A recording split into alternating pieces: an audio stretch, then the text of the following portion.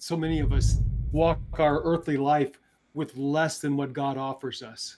Leaving the table early is what I call it. And God saves us when we come to faith. And that's kind of the appetizer. God gives us this appetizer. We don't ask for it. We don't deserve it. It's given to us. And so many of us accept this great appetizer. We go, awesome. I'm happy. I've had a bite to eat, and I'm now I'm going to go do my thing. And I want to go, no, stay at the table, because the meal's about to come. That was just the beginning.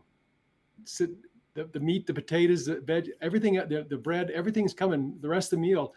And for those that do that, that's using the circle of going from trust, the appetizer, to discovering what God wants us to do and then doing it. And then the dessert, that some people might even call the best part of the meal, the dessert, is when you help someone else come to the table and get blessed with the appetizer, and hopefully walk them through to have them sit with you at the table and enjoy the meal. And then one day maybe they'll be able to have dessert as well. Jesus said it like this to his disciples in John 15:16. He says, "You didn't choose me, I chose you. I appointed you to go and produce lasting fruit." Jesus is saying here, I want you to get to the dessert. Don't leave the table early, right? Yeah, He's saying, go make a disciple. You know, when he said go bear fruit, he wasn't talking about, I don't believe he was talking about the fruit of the Spirit. I think he was talking about making disciples. And he's telling these men, his followers, he's saying to them, hey, go make disciples. Don't leave the table early. Could you imagine if the early disciples just were satisfied with praying a sinner's prayer and being quote unquote Christians? They didn't move on to the meal, the meat and potatoes, like you said, obedience to his word.